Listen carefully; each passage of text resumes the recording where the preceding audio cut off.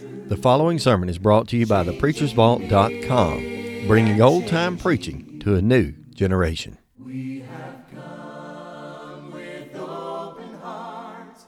Oh, let the ancient words impart. All righty, he said it. Go ahead and open your Bibles with me, if you don't mind, to Acts chapter 5. That's what we're going to be covering here in just a moment. I was excited. It's been months ago. Dave was over, I think, at our Challenge Youth Scene. You all have done that as well. We've had our second annual so far of that. That was a great time for the youth and for everybody involved, really. But Dave was over there, and he suggested to me that I might come again this year, asked me if I was up to it. Of course, I jumped on that really quickly. Enjoyed my time here last year, and so I was excited to get to come back once again. After doing so, he said he'd get back with me later. He did. He did exactly what he promised, and he had messaged me and said, depending on what week you pick, we're going to be studying through the book of Acts, I think in a 2-year series, maybe this year and next. I'm not sure, but he said, depending on what week you pick, that'll be the chapter you get. And immediately I text back and I picked a week. I jumped on it. I thought I would love to teach Acts chapter 4. I want Acts chapter 4. And I texted him back, in about 15 minutes he said, good, you'll have Acts 5. And I don't know what happened in that. My calculations were off by a week. And to the life of me, I hadn't figured it out yet. I don't know if VBS did something with that, or if I don't have an accurate calendar or something. But the more I looked at it, and I'm certain, Acts 4 and 5 contain much of the same information, particularly the courage that it took for those disciples, Peter and John are named in those, to stand up to the difficulties and the trials around them. And so that's part of what I wanted to get into, and I get to do that anyway. However, I was really more excited about Acts 5 because it does have that very unique account of Ananias and Sapphira there in the first 11 verses. And so what I was instructed to do, I hope this has been holding true from the live streams I've been able to catch up on, it seems to be. I'm going to overview the chapter with you, and then we'll come back and pick a text or two just to more deeply examine. So a couple facts you need to know about me. Number one, I am dyslexic. So when you look down at your Bibles and you're reading along and I miss a word or two or flip a few things, just know up front I don't mean to do that intentionally, and I don't have some crazy translation that you can't keep up with. I'll be using the King James, which may be different from you, but you'll know that up front. And then number two, because I'm dyslexic, my typical style of preaching or teaching is what's known as the expository method. And that really means I often, 99% of the time, when I stand up, in about a 45-minute period, I cover 3 to 5 verses. I try to exhaust that, but I cover 3 to 5 verses. Now, if you've already opened Acts chapter 5, you know we've got 42 verses tonight. So there's 2 options for that. One is I just give up and quit, which will be the one we'll take, or 2, you better have brought a sandwich, and you pull that sandwich out at some point and we'll be able to finish up. But what I do want to do because of that, I want to give you kind of the highlight of these chapters. I want to outline it with you, really, for time's sake, and try to cover it from that perspective. So if you're someone who writes in your Bible's margins or takes notes, maybe this will be handy for you. So there are 3 main ideas that come out, 3 main contexts, the way that I view them, that come out in Acts chapter 5. And those main headings, and if you are writing these down, I would probably write them with some space in between, but those main headings come down to these 3 things. Number 1, verses 1 through 11. So verses 1 through 11 of Acts chapter 5 discuss with us what I would call the problems of the early church. The problems of the early church. The second section that comes in behind that really picks up there in verse 12 and goes through 17, or what I would define in that case as also the power of the early church. So you'll start noticing I like to match my letters, but the power of the early church.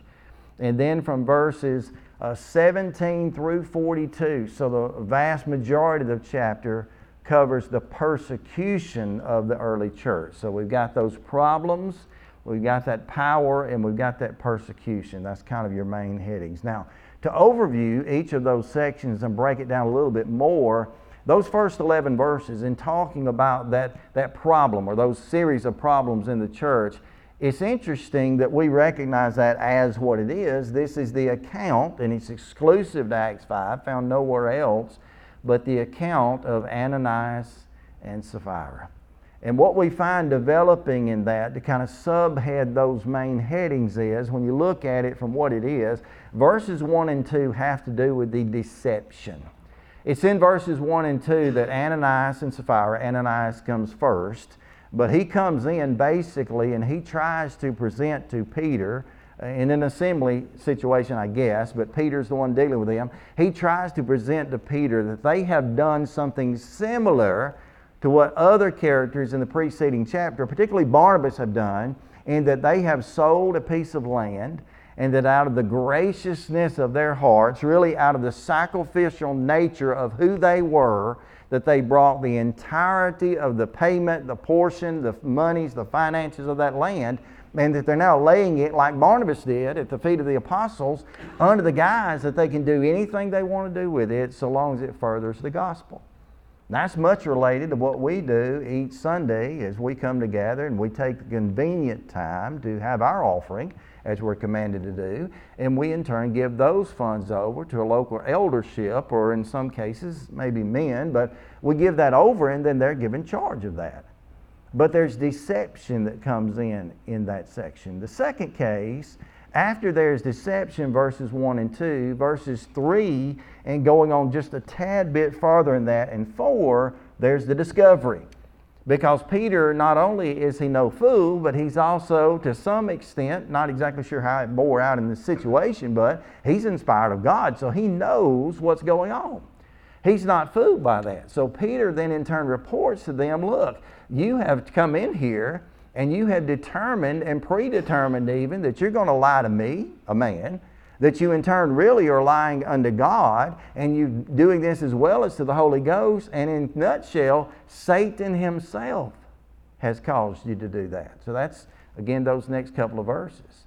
And then if you pick up in your text, verses 5 through 11 is what I would consider the death. So we've got this deceit or this deception, we've got this discovery, now there's a death.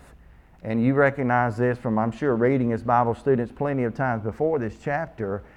Comes in first Ananias, he's dealt with, and he ends up dropping dead by the power of God apparently. Sapphira, his wife, comes in about 3 hours later. She walks into the similar assembly. She's confronted by Peter as well, questioned about her involvement in that. She determines to lie once again, and now she drops dead and is carried out by those same fellows. So that's that first section, and that is the problem that exists in the early church. And you say, well, why would you point that out? We'll come back to this later, but the reason I point it out like that is because if you were to read Acts chapters 1 and then really from chapter 2, 3, and 4, you don't have any issues like this.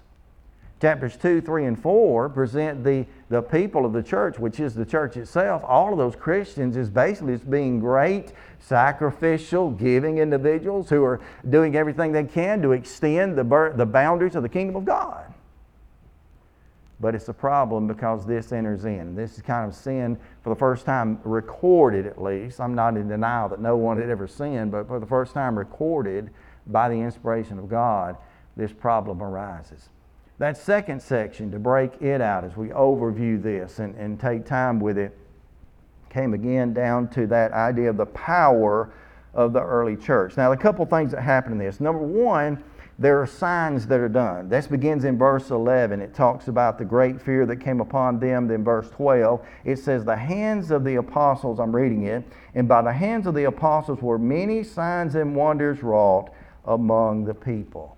Now you understand as Bible students, when you see the word sign, that's King James speak, but it's translated that way for a purpose. When you see the word sign, you're talking about a miracle.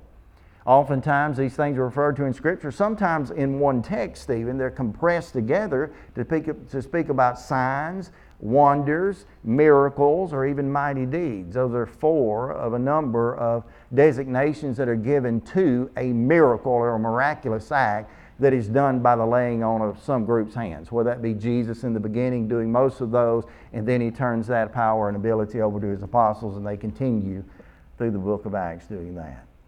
So there are signs that are done. But in addition to that, there are successes that are delivered right here. If you look at the context a little bit farther there, particularly verse 14 is where I point this out. It says there, and the believers were more added to the Lord, multitudes, both men and women.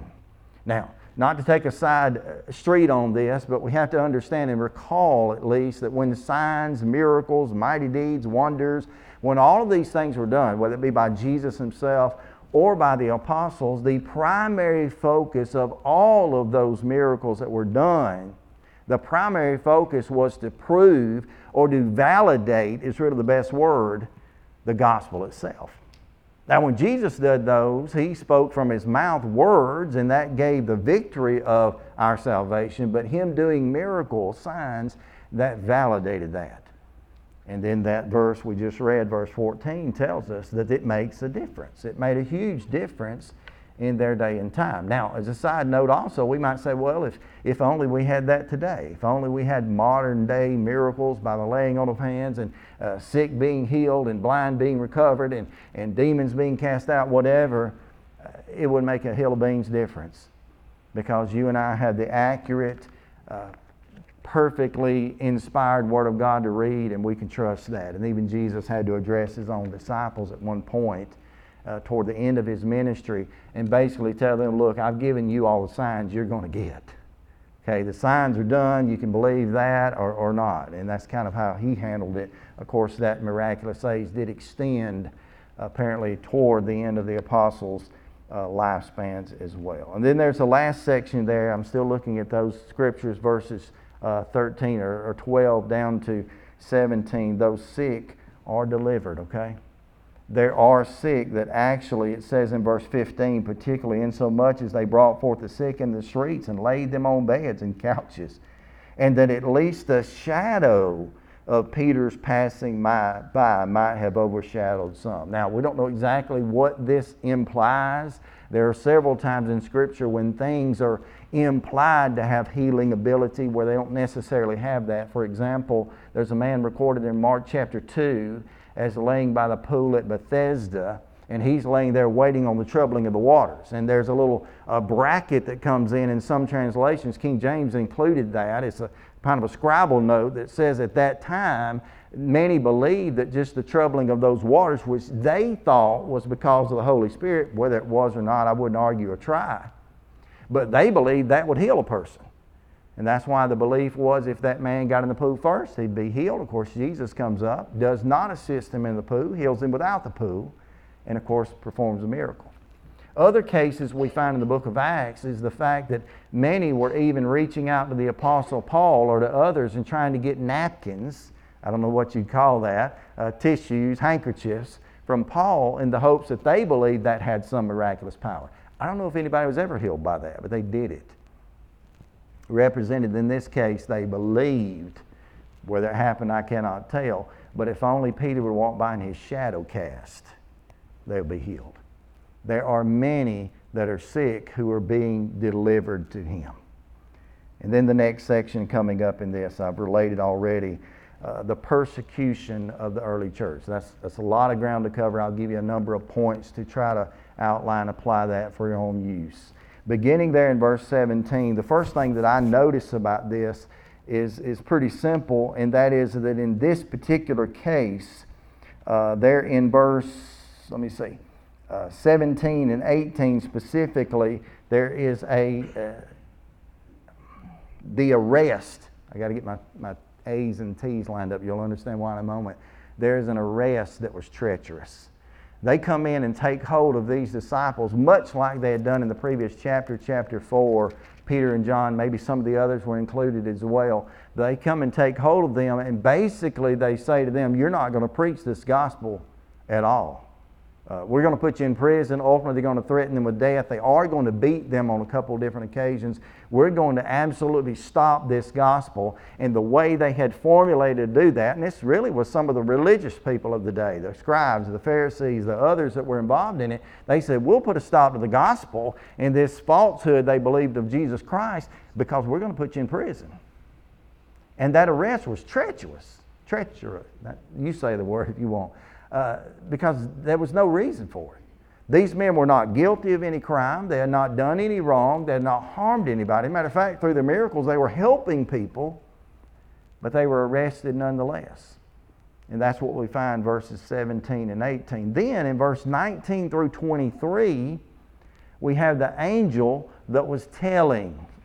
What I mean by that is the next section of this, you could read through it there, 19 to 23. After they are placed into prison, an angel comes in. That's what the scriptures call him.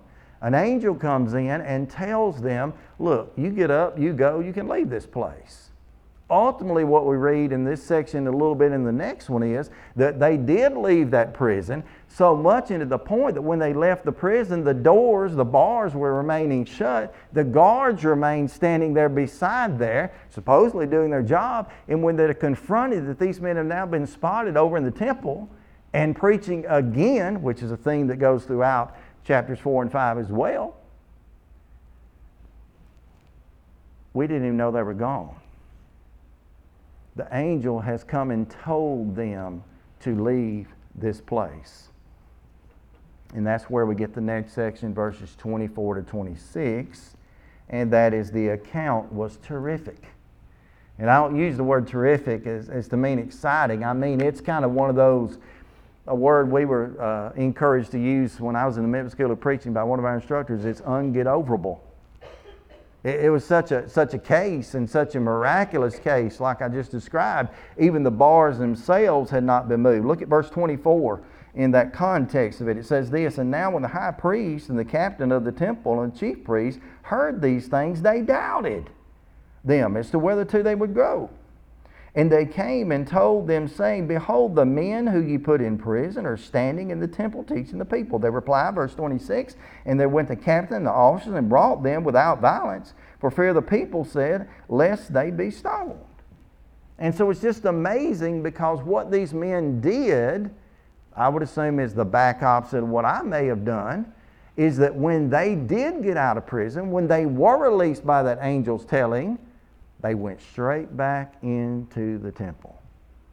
They did exactly the same thing they had done previous that had gotten them put in that position. And that's that part of it. Verse 27 to 28 is the next section. We're only outlining here. The accusations that they would make against them were truthful. Accusations were truthful. Look at what's said, verse 27. And when they brought them and set them before the council and the high priest, they asked, saying, did we not straitly command you that ye should not teach in this name? And behold, ye have filled Jerusalem with your doctrine and intend to bring this man's blood upon us? Had they done that? Yes. Again, throughout both of these chapters. They told them not to teach. They told them not to preach. They didn't pay any attention. They, as they would see in the next context of this, again preceding chapter as well discusses, they basically said, we are going to do what God said regardless of what men say. And so that within itself, the accusations were truthful. But look at this. That's their answer. I'm leading into verse 29 to 32. Their answer was thorough. Peter, verse 29. And the other apostles. Now, Peter's the spokesman, but don't think the others were just cowering down and trying to avoid trouble. They were there. Peter and the other apostles said, quote, we ought to obey God rather than man. We have to do what God says. And that's how they answered those accusations. Next section, moving quickly, verse 33 stands alone. And when we heard that, they were cut to the heart and took counsel to slay them. That is, now this is the biggest word a boy from Munford /Ironican can use, and I can't spell it, but the adjudication in that case was terrifying. Now I had to have an A word to match up with the other A words. That is the judgment. It's terrifying. It's as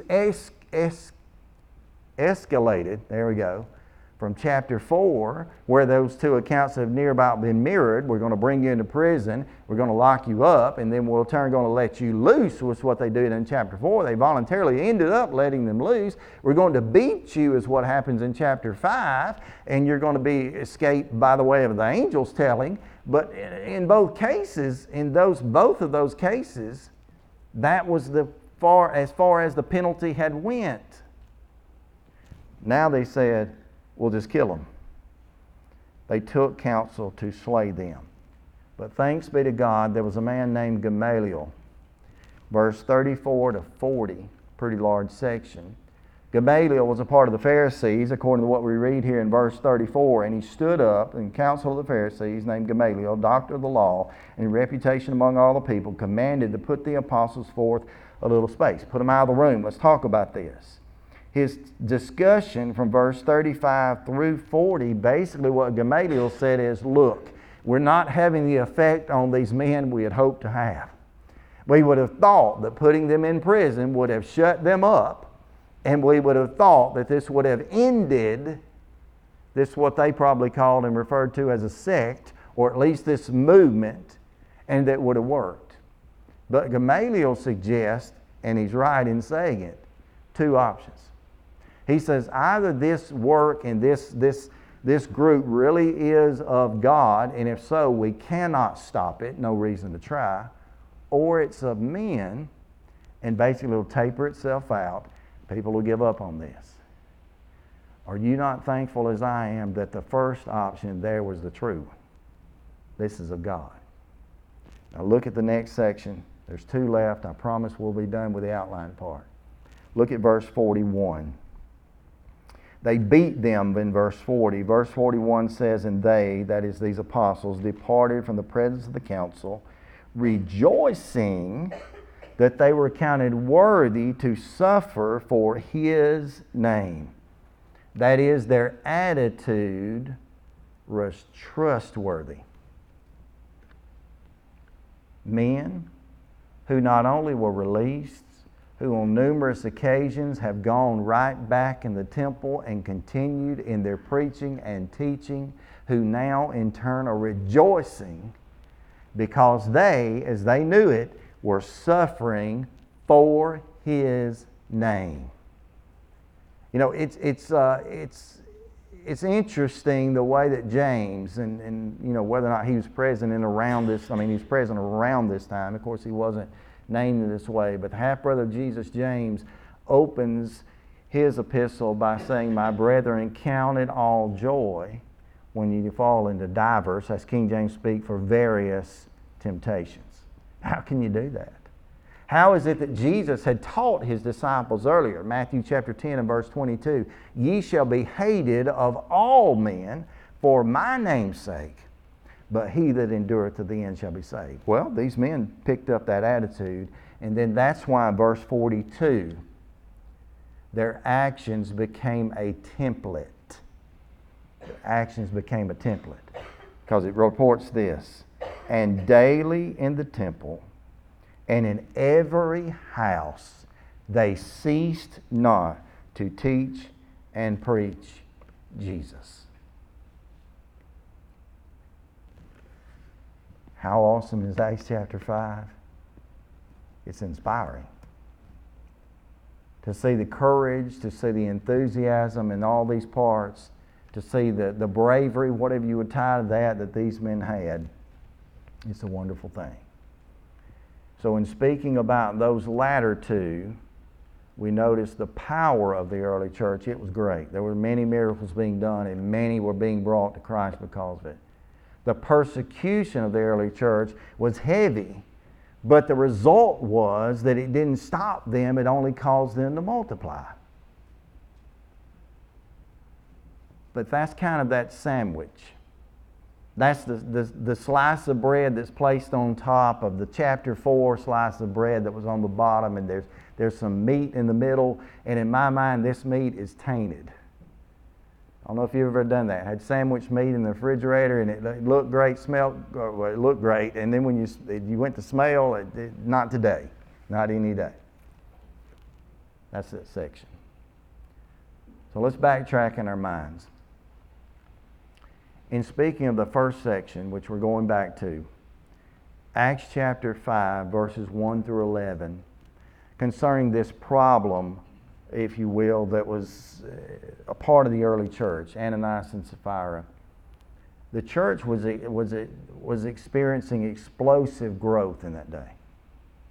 If you go back through, and I mentioned this earlier, chapter 2, particularly at the beginning of the church on the day of Pentecost, chapter 3, chapter 4, that I understand you've already covered and reviewed that, the growth was absolutely immense in what they did. Now, the obvious thing that we know about that is there was obviously numerical growth, right? You go back into Acts chapter 2, we're told very quickly there in the beginning of it, Acts chapter 2, verse 41, that on that day, that is the day of Pentecost, there were 3,000 souls that were baptized. Peter and the 11 get up, they preach that one sermon. Of course, it was a humdinger. I mean, they peeled the paint off the walls with it. But they preached that one sermon, there are 3,000 souls added. You look in Acts chapter 2, that was in verse 41. You drop down a little bit farther than that. Verse 47, it says, praising God and having favor with all the people, which is normally what I would take note of. He said, and all the people, and the Lord added to the church daily such as should be saved or were being saved, ASV translation. Daily. You fast forward a bit in chapter 4 and verse 4, you've covered this already as well. And I better turn the page, I'll be reading the wrong verse. But 4 and verse 4, it said, howbeit, many of them which heard the word believed, and the number of the men was about 5,000. So they've gone to a number, which we're not sure of, that they're added to number. Some suggest, well, that was the 120 of the upper room. Some say, no, it was much smaller than that. It was the disciples or the apostles. Others say, well, no, we have no real count or number on that to who they were added, but there's at least 3,000. There's a number, Paul may suggest in 1 Corinthians 15, it could have been 500 brethren. And then now there's 5,000. The church is exploding numerically. We can also say that not only is it growing numerically, it apparently is growing spiritually. A couple of verses, again, you've covered in previous weeks. Go back to chapter 2 of Acts as well. Look in verse 42. It lets us know right there how they or why they were in turn growing spiritually. Where there it says, and they continued steadfastly in the apostles' doctrine and in fellowship and breaking of bread with prayers. The church itself then and now grows when the doctrine, there it's related to the apostles because Jesus gave them the keys to do such by inspiration as well, when the truth is consistent and taught.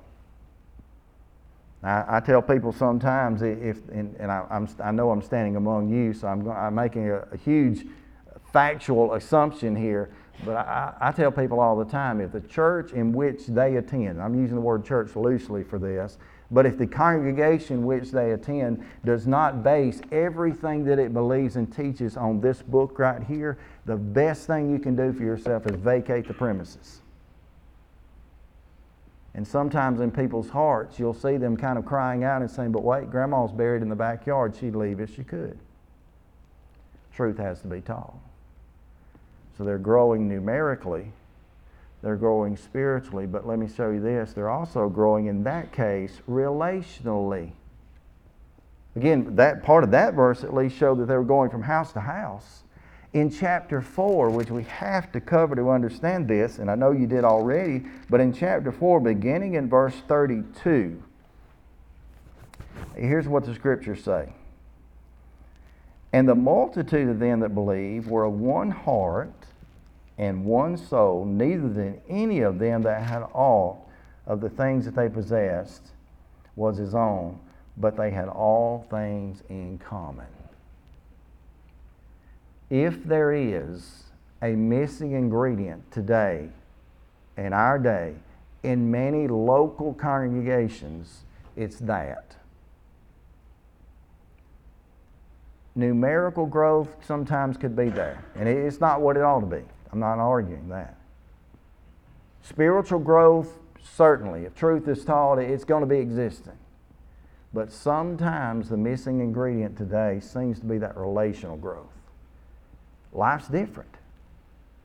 Every one of us, I can tell you exactly what will happen, and I know from last year and from being around others, we'll eventually leave this building tonight, and the vast majority of us will be able to look at another one and say, I'll see you Sunday. And we know that is a fact, because it won't happen before. Now, in this text, picking up in verse 33, after you have that cooperation, you have this exemplification. Look at it, verse 33. And with great power gave the apostles witness of the resurrection of our Lord Jesus, and with great grace upon them all. Neither was there any among them that lacked. For it says, as many as were possessors of lands and houses sold them and brought the prices of the things that were sold, and laid them down at the apostles' feet, and the distribution was made unto every man according as he had need. And Joseph, verse 36, is the primary example, whose surname was surnamed by the apostles Barnabas, which is interpreted as the son of consolation, encouragement, a Levite of the country of Cyprus, having land sold it, and brought the money and laid it at the apostles' feet. Next verse is not chapter, but a certain man named Ananias, with Sapphira his wife, sold a possession, and kept back a part of the price of his wife, and being privy to it, brought a certain part, you can kind of underline the word part there, and laid it at the apostles' feet. But Peter said, Ananias, why had Satan filled thine heart to lie to the Holy Ghost, to keep back a part of the price of the land? Whilst it remained, verse 4, was it not thine own? After it was so, was it not in thine own power? Why hast thou conceived this thing in thine heart? Thou hast not lied unto men, but unto God. And Ananias, hearing these words, fell down, gave up the ghost, that is, the breath left him, he died. And great fear came upon them all that heard these things. And young men arose, verse 6, and wound him up, and carried him, and buried him. And about the space of 3 hours after, when his wife, not knowing what had been done, came in. And Peter answered and said unto her, tell me whether it's sold, whether the land you sold for this much. And she said, yea, for so much. So she just agrees what Peter said, part of the lie. And Peter said unto her, how is it that you agreed together, that's speaking of agreeing together with her husband as well as, to tempt the Spirit of the Lord? Behold, the feet of them which have buried thy husband are at the door, and shall carry thee out. And then fell she down straightway at his feet, and yielded up the ghost. She died as well. And the young men came in and found her dead, and carrying her forth, buried her by her husband. And great fear came upon the church, and upon as many as heard these things. Again, as Bible students, I know you've read that many times, and again, as I've summarized it in one main heading, this is a problem in the early church. And the problem is not the fact that they didn't give everything. It's not the fact that when they tried to mirror what Barnabas had done, and apparently others. Barnabas was just the last recorded named person in verse 36. The preceding verses 33 to 35 had told us that many people were doing this. Many people were taking their possessions, selling those things outright, and coming and presenting the funds of those things at the apostles' feet for the purpose of the work being extended. The problem was not how much they gave. It's not that they didn't give a certain amount. It's not that they had to give all of it. That's what Peter expresses in saying, while it was in your hand, you had to do with it what you wanted. You didn't have to lie. You didn't have to do this. What happened here is that they were filled with greed. And more than that, they were filled with pride. They looked at what I would recognize as the sacrificial giving of the others, primarily Barnabas. They saw that sacrificial giving that he had, and they in turn gave a superficial mind to that. They looked at what Barnabas did, and I guess out of some form of sincerity in their minds, not to in God's eyes, but toward men, they said, you know what, if we do what Barnabas did, we'll get what he did. Well, the thing is, what is revealed to us in the text that Barnabas got was not the recognition of the people. I'm not arguing that he didn't get some. But of Barnabas' gift, it says that he gave glory to God in it. They made a different choice. So there are four things, and I've got to move very, very quickly, okay? I've got to move really quickly with these. There are four things I want to consider about these 11 verses. Two of them will be more negative, obviously. Two will be more positive. The first two come in the form of beware statements. Beware. You know, you got beware the dog, beware this, beware statements. Number one, we have to, because they should have, we have to beware, if you will, of pretended devotion. You see, it had nothing, again, to do with the money. It didn't have anything to do with the amount. Peter did not say, you know, why did you only bring 82.5% of the gift, or we don't know what they gave. Why did you only bring a portion of what you sold the land for? He wasn't getting them about that. God had not instructed him to condemn them over that. He was approaching them about where their devotions lie and the lies that they told as a result. Now, I step back at this, I say, well, you know what, we live under a different system. You know, we live completely, and they did too, by the way. They didn't understand it. But we live under a system where we give on the first day of the week, and as we do that, we give freely. We give out of the goodness of our heart. We give as cheerful givers, and we get to determine what that amount is, and that amount could be variable between one person or another, and there's never a percentage nailed to that, and you know, we can do with whatever we want. We can take our jobs, our careers, and our funds, and we can give a certain amount, or we can take our profits off of anything like maybe they did, and we give a certain amount, and we're never condemned for that. It's all about our attitude. It was for them also. But where they fall short is that they pretended to be devoted. And although the financial stuff can't apply to this, it goes farther than that. It's why it needs to be recognized. That's why I have to be reminded of this type of thing. In asking myself honestly, and this is what turned chapter 5 more difficult to me in preparing for it than I thought it would, I have to ask myself, what is my devotion really all about? You know, whatever I'm doing for God. How, you know, I have pretended devotion sometimes. I have times where I want to look like more of a Christian than I really am, admittedly. I want to be impressive to the others where someone, but at least not to stumble over my actions as a Christian the way I live my life. But a pretended devotion is not a true devotion at all. Beware of pretended devotion. Second point, moving very quickly now, super fast. The second idea is we need to beware of premeditated deception. According to what Peter reveals to them in front of us in these 11 verses, he lets them know that they themselves have conspired to do this.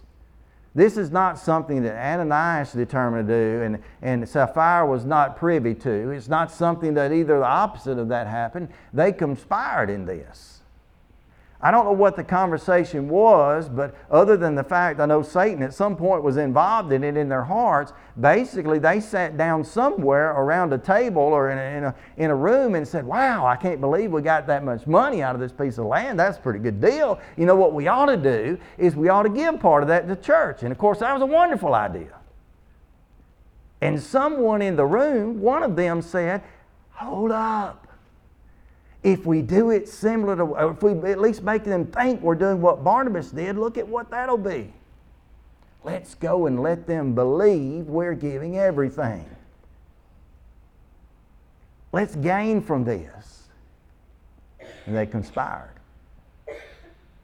Sapphira comes in the room as we just read. She walks in and Peter says, hey, did you sell this land for this amount? We don't know what that was. And she said, oh, yeah, sure. She's right there with him. We have to beware of premeditated deception. Here's the better part of it. Be sure, be absolutely sure of the penetrating detection of our devotions. God can see whether or not you and I are sacrificial or superficial. He sees right through that. A couple of passages, I'll give you the note of them. We won't get to them necessarily because of time, obviously. Hebrews chapter 4 and verse 12 is one of them we often use to describe the inspiration of the Bible and the trueness of the Word and all this. But it gets down to saying that the Word of God is sharper than any two-edged sword, even the piercing asunder. And watch this. To the thoughts and the intents of the hearts. To be judged by our actions is one thing. Many men can do that. But to be ultimately judged by our hearts, only God can do and will. Other passages indicate much the same. For example, Psalm chapter 139 in verse 23 and 24. I'll read that to you. Search me, O God, know my heart.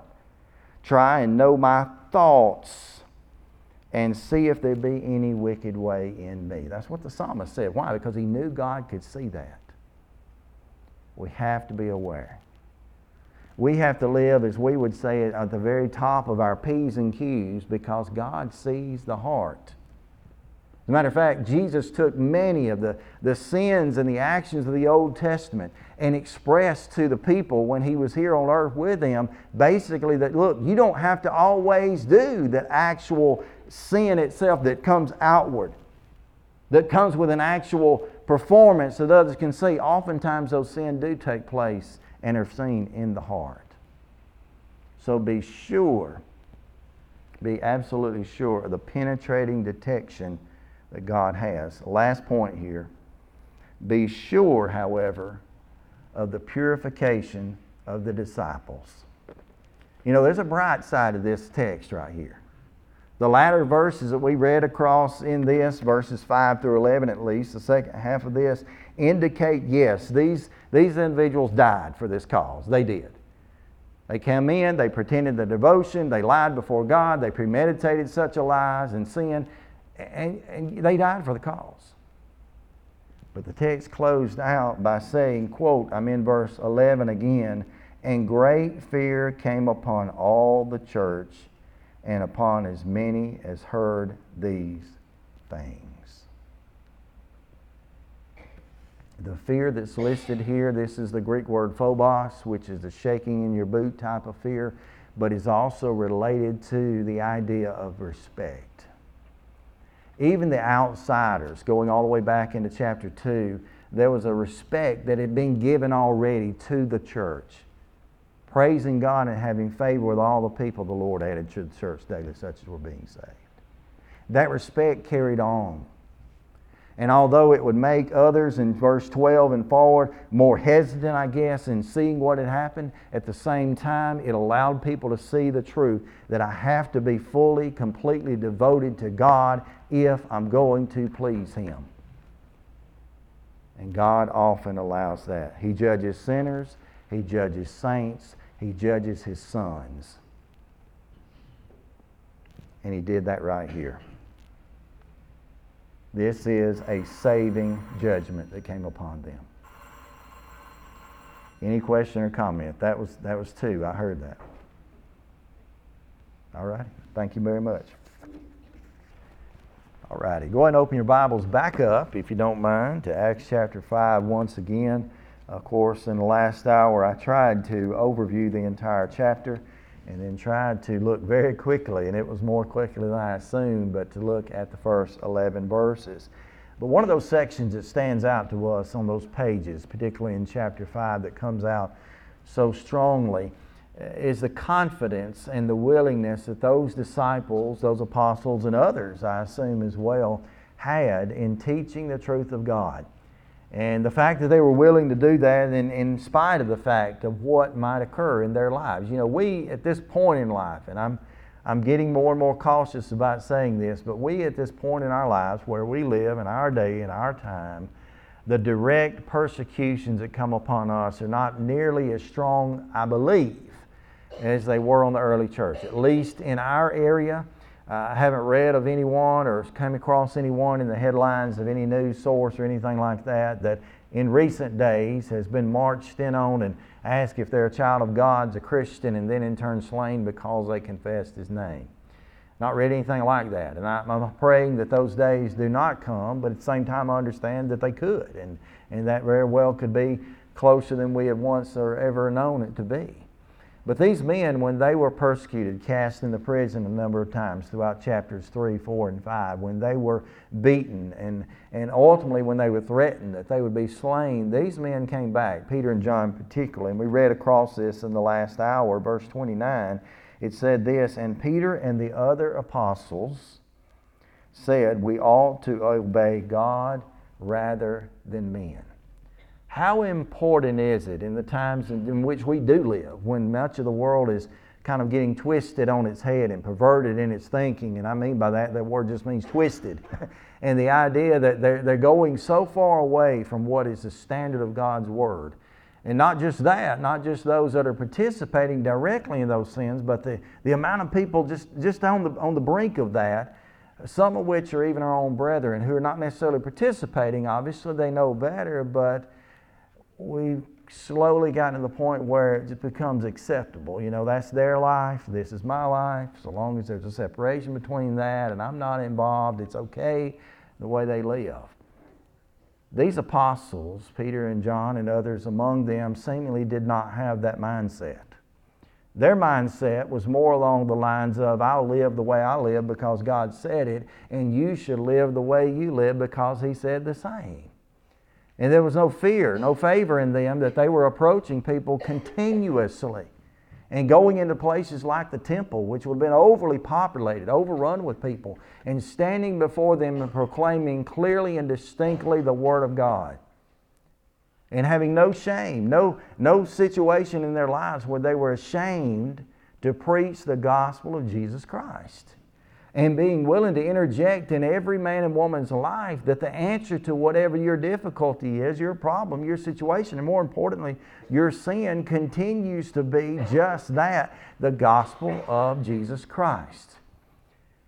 I don't flip or flop much in my teaching or preaching. Tonight we move from chapter 2, 3, 4, and barely, in this copy of the text, I turned maybe one page. But I want you to go with me for just a moment at 2 Corinthians chapter 5. In 2 Corinthians chapter 5, we've of course got an epistle here penned by the Apostle Paul by inspiration. But Paul, it seems, and I'm having to make an assumption here in what I'm about to say, but it seems that Paul has been approached by some people, some individuals, and basically asked the question, which is not present. By the way, in the 1st and 2nd Corinthian letters you have this, where Paul answers questions that we don't have the question penned or written. But they seem to have walked up to Paul and said, Paul, why in this world do you do what you do? Why do you work so hard? Why do you put your life and body in jeopardy as often as you do? Why would you make a choice like that? And in 2 Corinthians chapter 5 and verse 9, here's what Paul says in answer to that question. He doesn't speak only for self either. He said, wherefore we, that's the key word, wherefore we labor, that is we toil, we work, that whether we be present or absent, here's the phrase I've got highlighted in my copy of the text, that we might be accepted of Him. Paul said we do what we do because we desire to be accepted of Him. Now that's a parallel really. Because that is, in a nutshell, the attitude, the mindset of all of these disciples that we've been discussing, you've been discussing more throughout the book of Acts. We do what God says first. You know, there'll be situations that you have been in, I know. I can just say that and be assured of that and confident. There are situations, there will be situations, there have been situations in your life where someone just on the outside of your life, maybe it's a family member even, a neighbor, a co-worker, a classmate, where they look at you in the life that you live as a Christian, that is a follower of Jesus Christ, one who's been set apart and called out from the world, and they look at you, as Peter said, wherein they think it strange, 1 Peter 4 and verse 4, that we run not with the same excess of right, speaking evil of you. And they look at the way that you live and they say to themselves, why would you want to live like that? Why can't you just join and do what we do? And why can't we just have peace among ourselves? And that's the kind of a $10 word they throw out nowadays to basically say, you got to accept me for who I am, and that's all you can do.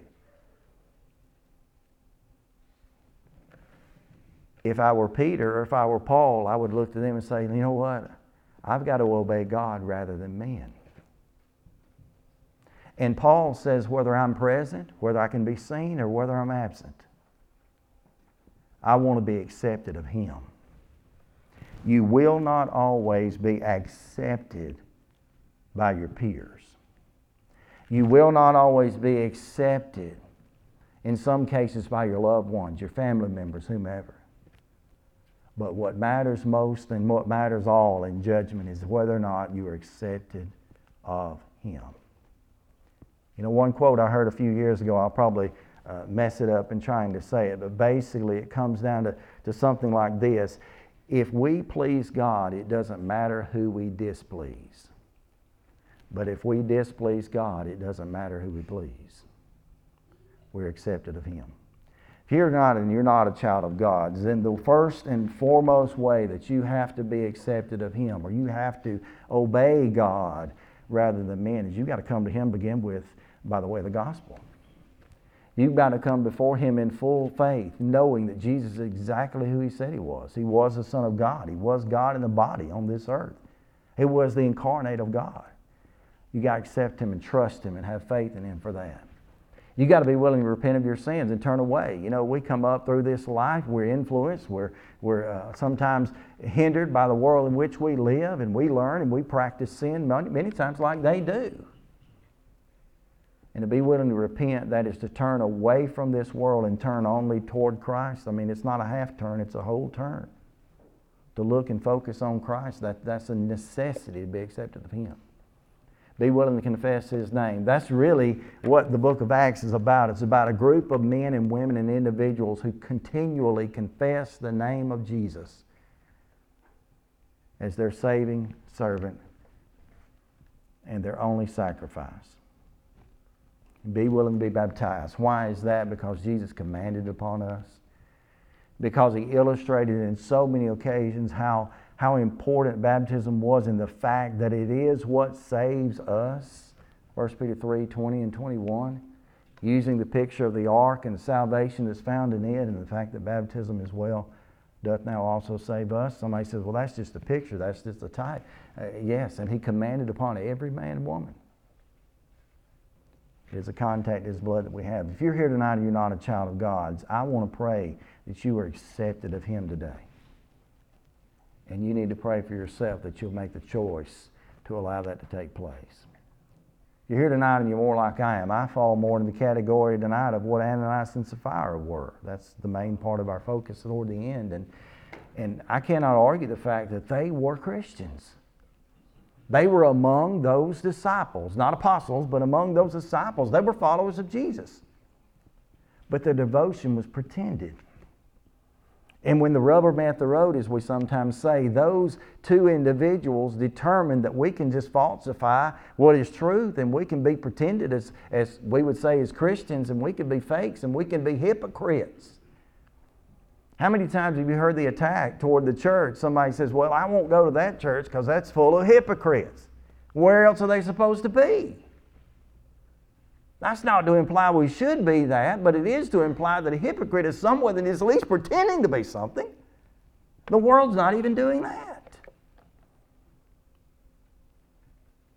If you need forgiveness tonight, would be a convenient time. Not only to pray for yourself for that and be willing to repent, but to even ask your brothers and sisters to do the same. And allow us to be what we are, and that is your brothers and sisters in Christ, and a part of the family that Christ possesses. An invitation song has been selected to encourage you. If you want to be encouraged by that and come to God and be accepted of Him. Why don't you do that while together we stand and sing?